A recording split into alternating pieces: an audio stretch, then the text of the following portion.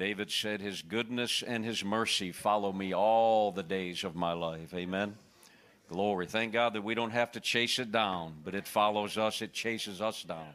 You may be seated here this morning.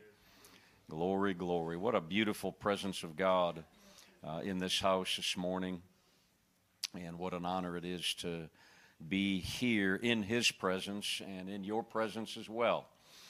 Martha and I, as she mentioned, we always love coming to Faith Worship Center. Love the freedom that there is in this house. And anyone who is within driving distance of this church and you don't have a home church, you'd be a fool to not come and check out Faith Worship Center and pray about it and see if the Lord doesn't want you to be a part of this assembly. You know, it's so important that we gather together as God's people. The Bible says, let us not forsake the assembling of ourselves together as the manner of some is, but exhorting one another and so much more. The days are evil that we are. As the day is approaching, the days are evil. And, you know, one of the things that I think has become a stumbling block to the assembly of God's people is, you know, television ministries, media ministries, as wonderful as they are, and they can be a great benefit to you. God never intended, I believe, for that to take the place of assembling together. Amen. You can't be a part of a church when you're sitting at home on your easy chair. You can get blessed and you can be taught, and that's wonderful. But there's something about gathering together with God's people. You have opportunity to exercise your gift. You have opportunity through your praise and worship to encourage and exhort the rest of the people of God. Do you realize that your presence in the house of God, in the church, when you come into the house of God and you're full of God's Spirit and you're worshiping and you're praising Him, that in itself is exhorting and encouraging the rest of the body. Amen. In fact, you have just as much responsibility to, if I could say it this way, usher in the presence of God as the worship team, as the pastor, as the preacher, as the minister, whoever is ministering. You have just as much responsibility. And you can fulfill that responsibility by coming to the house of God, worshiping God, opening your mouth, giving Him praise, give someone a hug, show them some love. Man, that's what church is to be all about. Amen? Amen. So what a pleasure it is to be here. You know, Asher and Greg were sharing some things about Columbia, and you know, one of the things that stands out to me, and you know how Greg, he's a little excited. You know, he loves to express himself, and well, he was shouting so much that he lost his voice, and Asher asked him to come up and just greet the people and just encourage them. Poor guy, he just didn't have any voice, man. He gets up, hallelujah.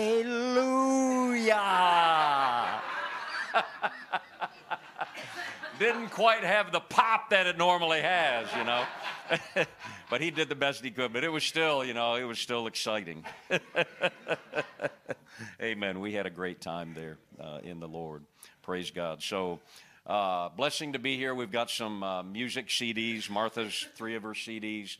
Most of you probably have them. I've got a teaching CD there on prayer. So if you don't have that, take a look at it. It might be a blessing to you. You know, ever since Martha and I, we stepped out and felt that the Lord wanted us together to be able to travel and minister together. And, you know, and I just want to testify of the goodness of God in providing for us and meeting our needs. And many of the people that we come in contact with and we have developed relationship with, they are supporting our ministry. And what a blessing that it is. We couldn't do what we do without the support of God's people. And we just thank the Lord for that. There was a dear sister that was here the first 2 nights that she monthly supports our ministry. And, man, it's people like that keep us going and cause us to be able to do what God has called us to do. So we've just been so blown away by the faithfulness of the Lord to meet our needs. He's good. Amen? He's good. We say amen. We serve a good, good Father. Praise the name of the Lord. I want you to turn your Bibles this morning to Ephesians in chapter 5. I'm going to preach to you a message that I may have even preached it here before. I've preached it in several different places. Sometimes the Lord will give you a message that you know that it's a profound message, and you know that you will be preaching it in many places that you go. And this is one of them.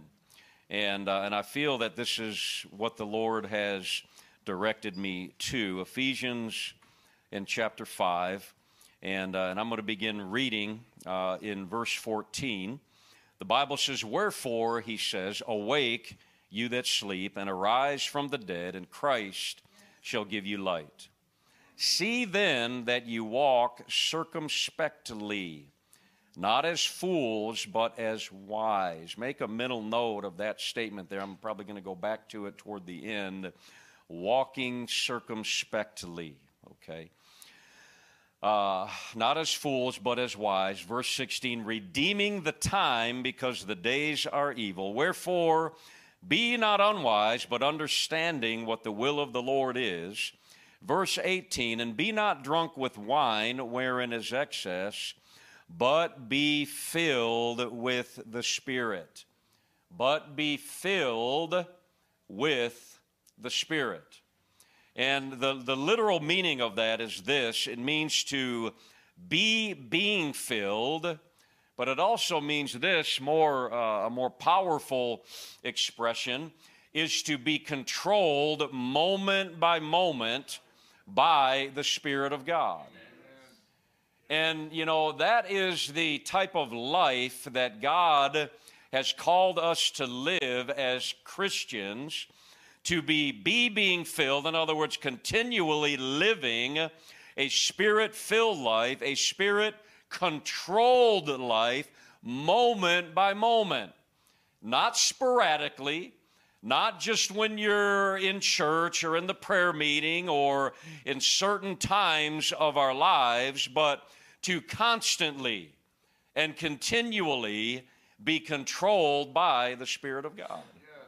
And you know, the sad thing is that most Christians are trying to live the Christian life without being controlled by His Spirit, without being continually filled with the Spirit of God. And you can't do it. You cannot live the Christian life according to your own strength and according to your own ability. You do not have what it takes. But yet most Christians, that is what they are attempting to do. They read the Word of God, they see the requirements, they see commands, they see what God desires of them, and then they set out in the strength of their own flesh to try to fulfill these requests, commands, and exhortations in the Word of God. And the reality is, you cannot do it.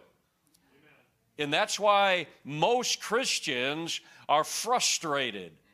And that's why many even give up, because they see the requirement of God, they see the command of God, and they set out to try to obey that, and they fail time and time again. And then what happens is we get discouraged and we throw up our hands and we just say, "I can't live this life. I can't do it.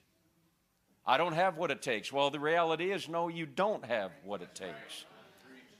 But if you live the Christian life by the Spirit of God, being controlled by His Spirit, being led by His Spirit, as Paul says, walking in the Spirit, walking after the Spirit, then Christianity, my friend, becomes, I'll say easy. I don't know if it's easy, but it becomes possible.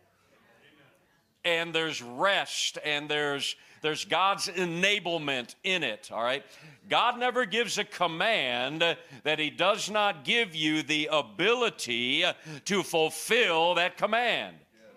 So whenever you see a command in the Word of God, whether it be to love one another, a command to pray, a command to good works, or whatever it may be, God never gives you that command without, first of all, giving you what you need and the ability to fulfill that command.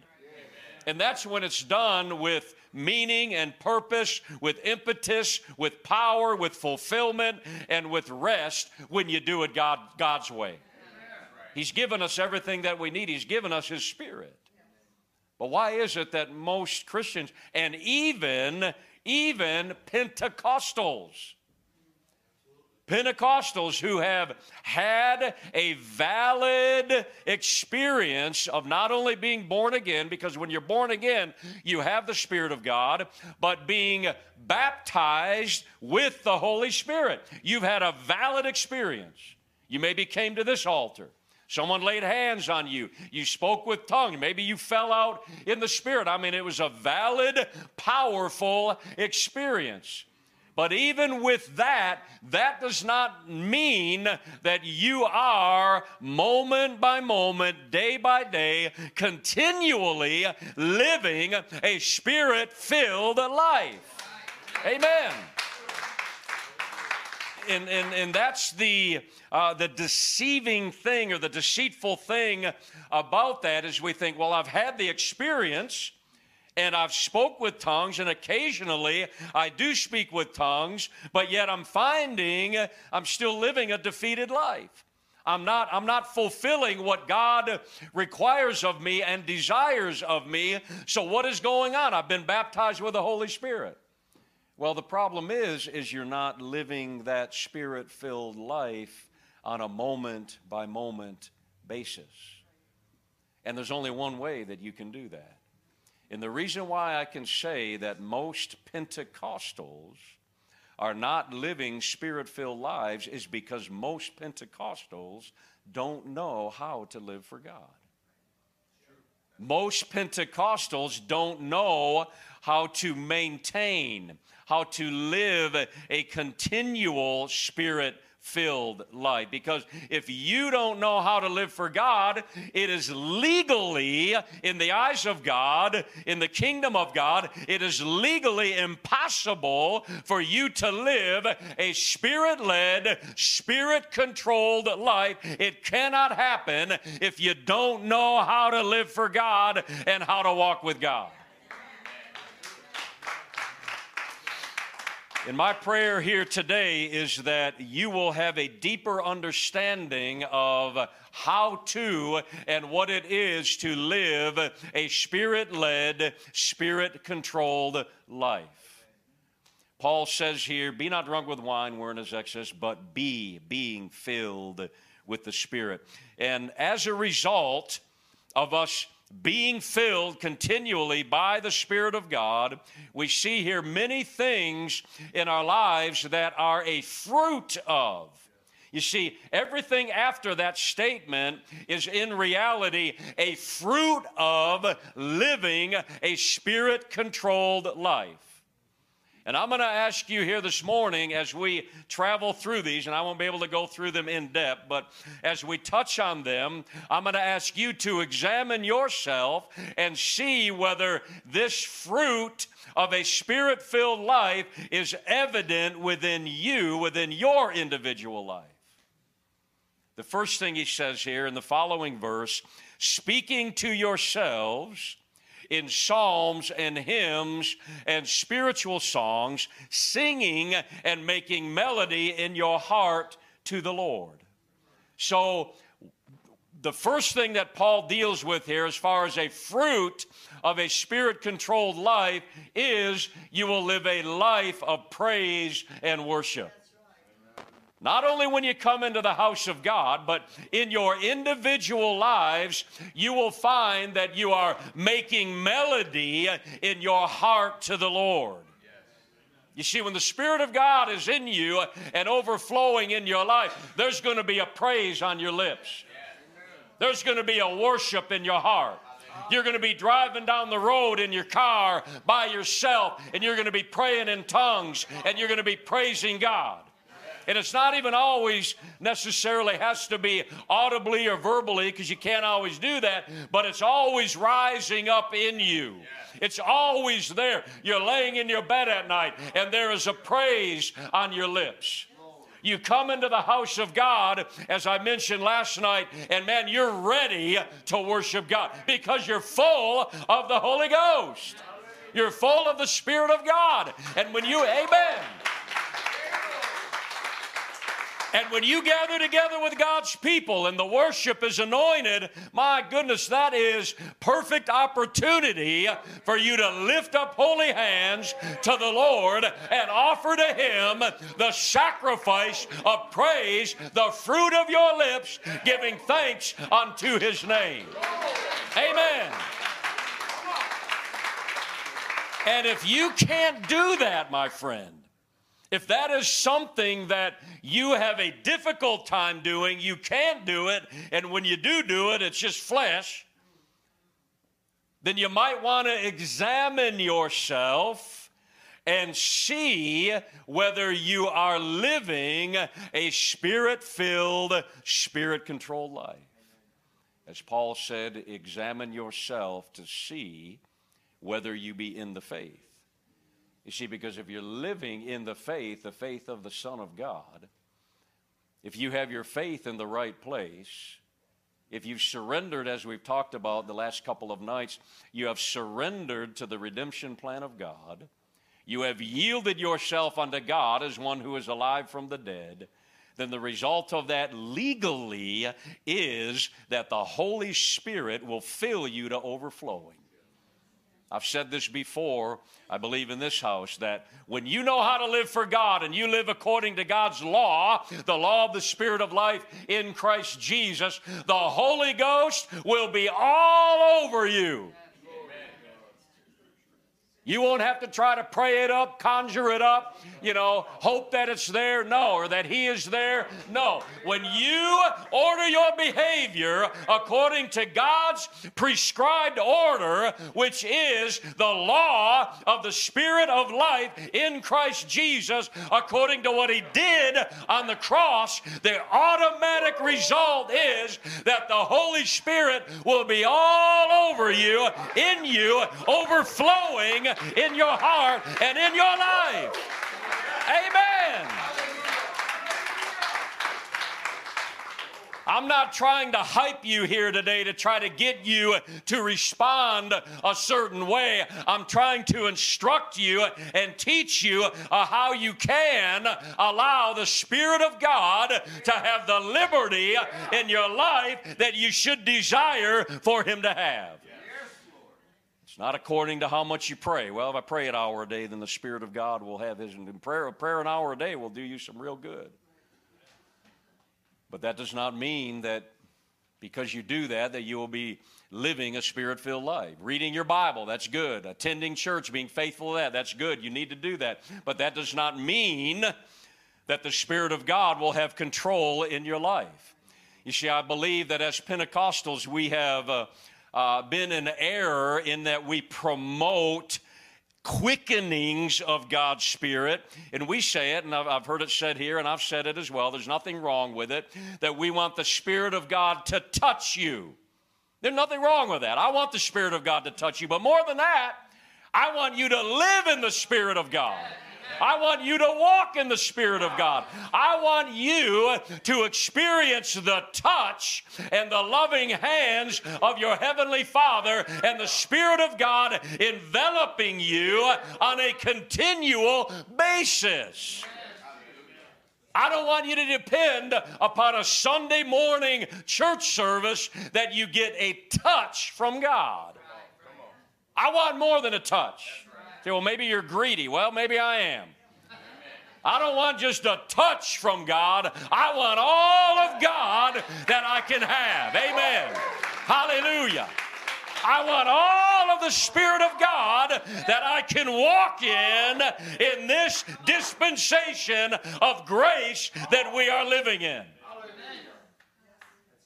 And I hope there's a few here today that you want that as well.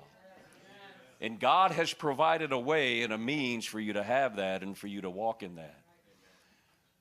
And that's according to your faith and where you have that placed. So the first thing that we see here that Paul lays out is a lifestyle. Examine yourself today. Are you living a lifestyle? Are you making melody in your heart to the Lord? That speaks of personal praise. And are you offering that sacrifice of praise, or the way that he words it here, hymns and spiritual songs, singing, making melody in you? So we have corporate worship, we have personal worship. That is a fruit, listen to me, a fruit of a Spirit-filled, Spirit-controlled life. And then he says in verse 20, giving thanks always for all things unto God and the Father in the name of the Lord. Do you have a thankful heart? Are you thankful to the Lord? You say, well, man, you don't know what's going on in my life. I got everything going crazy, and, I don't have the money that I want, I need. I lost my job. My relationship with my wife, my husband, my children is not, it's bad. It's horrible. Well, you still have something to thank God for. Amen. You see, when we recognize that our means of thanksgiving, or the impetus of our thanksgiving, our praise, and our worship is not according to our circumstances and what's going on in our lives, our praise, our thanksgiving, and our worship is based on the blood of the Lord Jesus Christ. And as you have more trust and faith and you are fulfilled in Christ and by what He did for you on the cross, the more that you will be able to worship God and thank God and praise God no matter what you're going through. You can put on that garment of praise for the spirit of heaviness. You see, I used to fall into that category of, well, man, I'm going through a lot, and and that's why I'm just not, I'm not praising God the way that I should. And I'd come into church and I just kind of felt like, well, I have a good reason, I have a good excuse. I'm going through a wilderness, I'm going through a dark time, going through a desert, and God will understand. Well, the Lord had to speak to me and tell me that, no, I don't understand, and I'm not pleased with that, because you always have something to thank me for and to praise me for. My son. And what He did on the cross of Calvary. That's your basis of praise. My friend, when you have that, it doesn't matter what's going on in your life. You always have a praise. You can always give thanksgiving to Him. That is a fruit of the Spirit of God, giving thanks always for all things. And then we get into where the rubber meets the road, submitting yourselves one to another. Spirit-filled, Spirit-controlled believers submit to one another. They don't argue. They don't strive. They're not jealous. You see, that word, I looked up that word submit. You know what it means? It means to love and to serve. How much harmony and how beautiful would it be in the body of Christ if everyone had the mentality of, you know what, my responsibility to you, everyone in this, is to love you and to serve you. That's what it means to submit. And then they have the same mindset. So then you know what happens when everybody's loving and everybody's serving one another. Everyone's needs are met. Everyone's fulfilled. There's not envy. There's not jealousy. There's not strife, because my responsibility to you is to love you and to serve you, and your responsibility to me is to love me and serve me. Man, that's beautiful. Amen. But you can't do that without being Spirit-filled, because we are selfish. If we're depending upon our carnal man, there's envy, there's strife, there's all of these evil, wicked things of the flesh. That's what Paul said to the believers in Corinth. He said, I cannot speak unto you as unto spiritual, but you're carnal. Because they're not envying and strife. They were, elevating and looking at other preachers, and it's just a sign of someone who is not Spirit-controlled and Spirit-filled. So submitting yourselves one to another. Then it gets even deeper, where the rubber really meets the road, in your marriage relationship. If you're not spirit controlled, my friend, moment by moment, your marriage is going to be rough. It's going to be difficult. Those of you who aren't married, take note. I'm looking that way. You'll really know who you are when you're connected with that person that is the most intimate and close to you. You're really going to know how spirit-filled you really are. But the responsibility of wives to their husbands is to submit to their husbands, to love and to serve. You say, well, the husband doesn't have to do that either. Well, no, you go back to the previous verse. As brothers and sisters in Christ, we submit to one another. But there is a responsibility to the wife to submit to love and to serve the husband, according to the exhortation of the Apostle Paul here. Submit yourselves unto your own husbands as unto the Lord. Ladies, you cannot do that without the power of God's Spirit. Because sometimes your man just don't act right sometimes. And I'm not advocating that you submit to... Amen. I'm not advocating that you submit to ungodliness and things that are, just wrong. No, you don't submit to that. But none of us men are perfect, even the best of us, whoever that may be, who love God with all of our hearts. Sometimes we just do a whole lot of stupid. And you ladies, you cannot submit to, it's difficult. You're not going to be able to do that without the Spirit of God. So we need that where the rubber meets the road in these relationships. Then he goes on to explain it, for the husband is the head of the wife, even as Christ is the head of the church, so on and so forth. And then he goes down here in verse 25, and this is your responsibility, Spirit-filled husbands. Love your wives, even as Christ also loved the church and laid down his life for her. Let me ask you, husbands, are you laying down your lives for your wives? I'm talking about on a daily basis. You see, if you're not Spirit-filled, you're selfish. You're like, oh, you're there to meet my needs. But are you continually laying your life? Now, I'm not talking about, oh, yeah, I'd take a bullet for my wife anytime. Well, you're probably not going to have to take a bullet for your wife. But hopefully you're man enough. If you did, you would at least do that. But I'm talking about the more difficult thing. The more difficult thing than taking a bullet for your wife is every day, are you laying your life down for your wife? Are you concerned about her well-being? Honey, I just want to make this better for you. I just want to be there for you. I want to do this for you. Practical ways. Let me do those dishes. I do that, don't I, honey? I'll give you that $100 after service for saying that. Everyday activities of life, of laying our lives down for our wife, loving them to the place to where we prefer them above ourselves constantly. And that's not our nature, men. You know that. But by the Spirit of God, you can do that. That's a fruit of living a Spirit-filled life, my friend. I'm telling you, the married life without the Holy Ghost, without the power of God's Spirit, can be and will be, most likely, I'm going to say it will be miserable.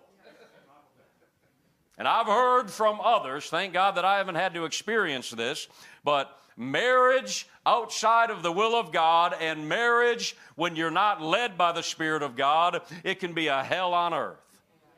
It can be the most blessed thing or it can be the most difficult thing.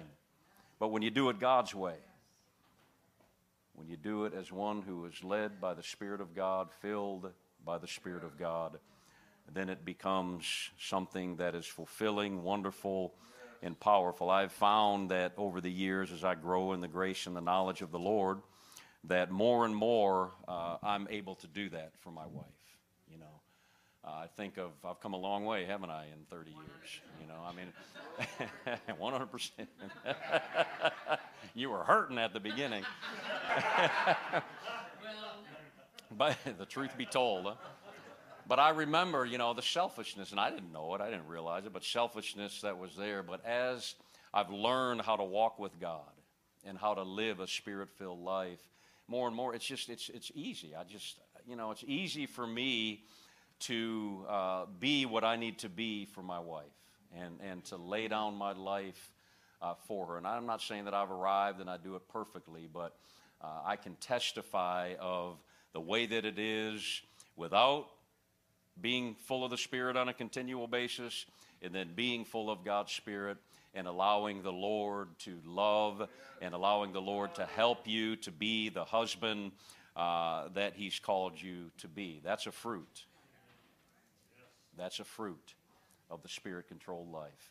And Paul goes through several things here. He goes through relationships he uses slaves and masters. Of course, we don't deal with that, but we could apply that to employees and employers. All right, that's where the rubber meets the road too.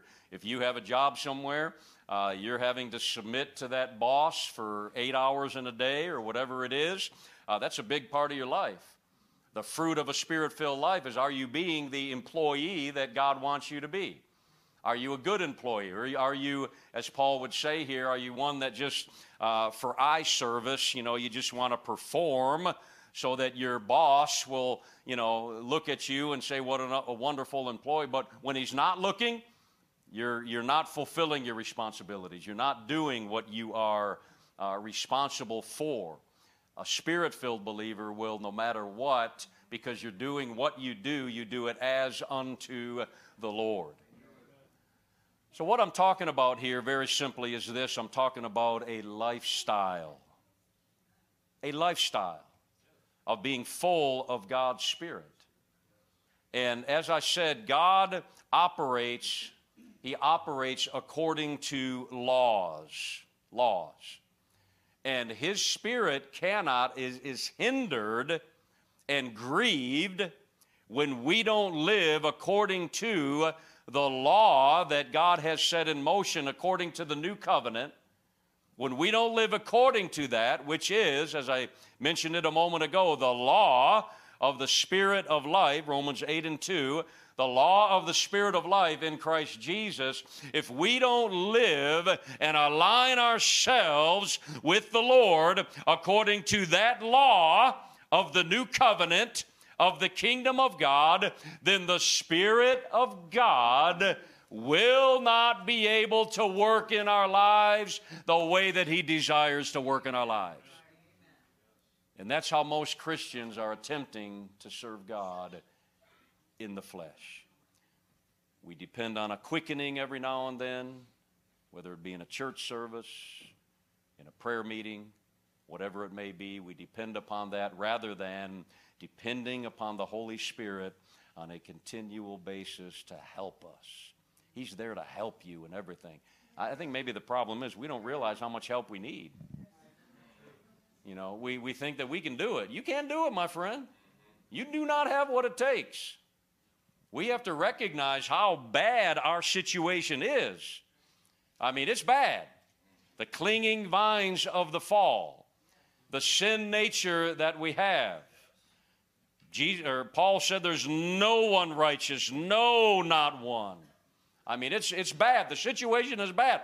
Our hearts and the state of our being outside of Christ, my friend, it is uglier than any of you can even think of and imagine. Jesus said, out of the heart of man proceeds adulteries and fornications and thefts and a whole list of works of the flesh and evil that on a continual basis comes forth out of our hearts. That's how bad it is. The heart of man is desperately wicked, deceitful above all things. Who can know it? It's bad. And along with having a revelation of the cross, we need to have a revelation of how bad it really is. Paul had that revelation. He said, in me that is in my flesh dwells no good thing. If you can stand up and say, well, I got some good in me, I can perform to a certain extent, then my friend, you haven't had it. If you can't say, oh, wretched man that I am, woman, whichever gender you are, and there's only two, by the way, regardless of what you hear from everyone else. Amen. If you cut certain body parts off, then you're just a mutilated man and a mutilated woman. There's only two. But we must recognize that within our hearts and within our lives, if we're left to our own devices, that there is nothing good within us. We need the power of God, folks. And along with a revelation of the cross, we need to have a revelation of, oh, wretched man that I am. That's what Paul had. And then he would say, he would declare, thanks be to God through Jesus Christ my Lord. What he was saying is this: I've found the answer. It's through Christ and what he did on the cross of Calvary.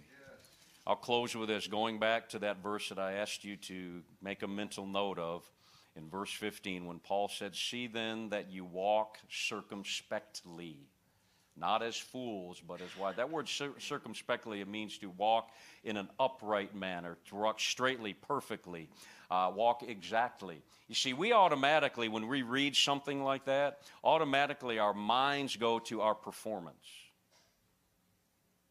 what we do. But what Paul is meaning here is he's saying, walk according to the way that God has provided in his covenant. That's what it means to walk circumspectly. That's what it means to, as he says here, to awake thou that sleepeth. You're sleeping spiritually. Arise from the dead, and Christ shall give you light. It means to walk in the light of the revelation of who he is. Walk according to the new covenant, circumspectly, in an upright manner. God is not depending upon our performance. He wants us to believe what he has provided and what he has given for us in his covenant.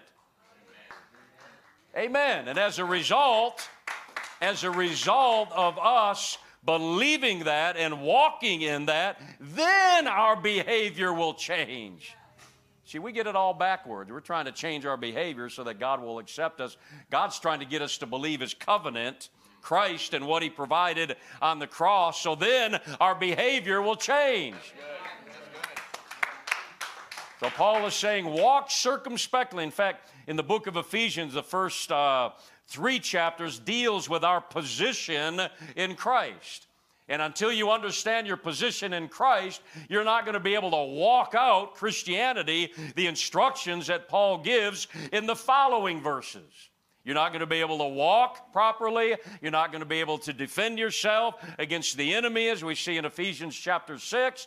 You've got to understand, first of all, your position in Christ, seated with him in heavenly places. Amen. Then as a result of that, then you can live a spirit-filled, spirit-controlled life. Then, as a result of living by the power of God's Spirit, you can submit to one another. You can live a lifestyle of praise and worship. Husbands, you can love your wives like Christ loved the church. You'll be everything that God requires of you and desires of you, and you're doing it by the power of God's Spirit. That's Christianity. And our big failure is that we're trying to do it in the flesh. We're trying to live this life by the strength of our own flesh. And all that we're doing is we're frustrating the grace of God. That means we're cutting off the grace of God. And you need his grace, my friend. If you don't have his grace, you can't live this life. We need his grace more than any of us know and even understand. God, give us a revelation of how much we need the grace of God. So I exhort you this morning, be being filled. Not something you can work up yourself. You can pray enough to do it or whatever, perform or go to church enough. That's not the idea. The idea is walk circumspectly. Walk according to the manner that God has provided for you. Walk according to the covenant. Walk according to the kingdom of God, according to what Christ has provided for you and given to you. And if you'll do that, my friend, automatically, man, the Spirit of God will be all over you. Oh, hallelujah. That's a glorious Christian life when you have God's Spirit overflowing in your life. when your cup is running over. Amen. When the Lord, your shepherd, is leading you and guiding you. Hallelujah. And your cup is running over, overflowing with His presence and His power and His glory. That's when Christianity is exciting. That's when it's possible. Because it's impossible any other way. Praise God. Let's stand this morning. Hallelujah. Father, we love you. Father, we thank you for what you've given to us, Lord, that you have laid out in your word, Lord, what we need and how we are to walk this walk and live this life, Lord. That it is according to the covenant that your Son came to establish and ratify, that He paid such a great price for, laying His life down, shedding His blood, His body broken, that we may be in covenant with you. That we may be able to walk according to the law of the Spirit of life in Christ Jesus and live Spirit-controlled, Spirit-filled lives on a moment-by-moment basis. Thank you for what you've given to us, Lord. And Father, I pray for these, your people, that you will give them a greater revelation, a greater understanding, that you would open up the eyes of their understanding, open up the eyes of their heart, O God, and grant them a spirit of wisdom and revelation in the knowledge of the Son of the living God. Make the cross more real to us, oh God. Help us to understand this covenant, oh Lord. Anoint our eyes with eye salve that we may see, and give us ears that we may hear, oh God. Lord, that we can live the Spirit-filled lives on a moment-by-moment basis, controlled by your Spirit. That you not only desire, but you require of us, O God. Lord, we'll give you the praise and the honor and the glory. We'll say it in Jesus' name. Hallelujah.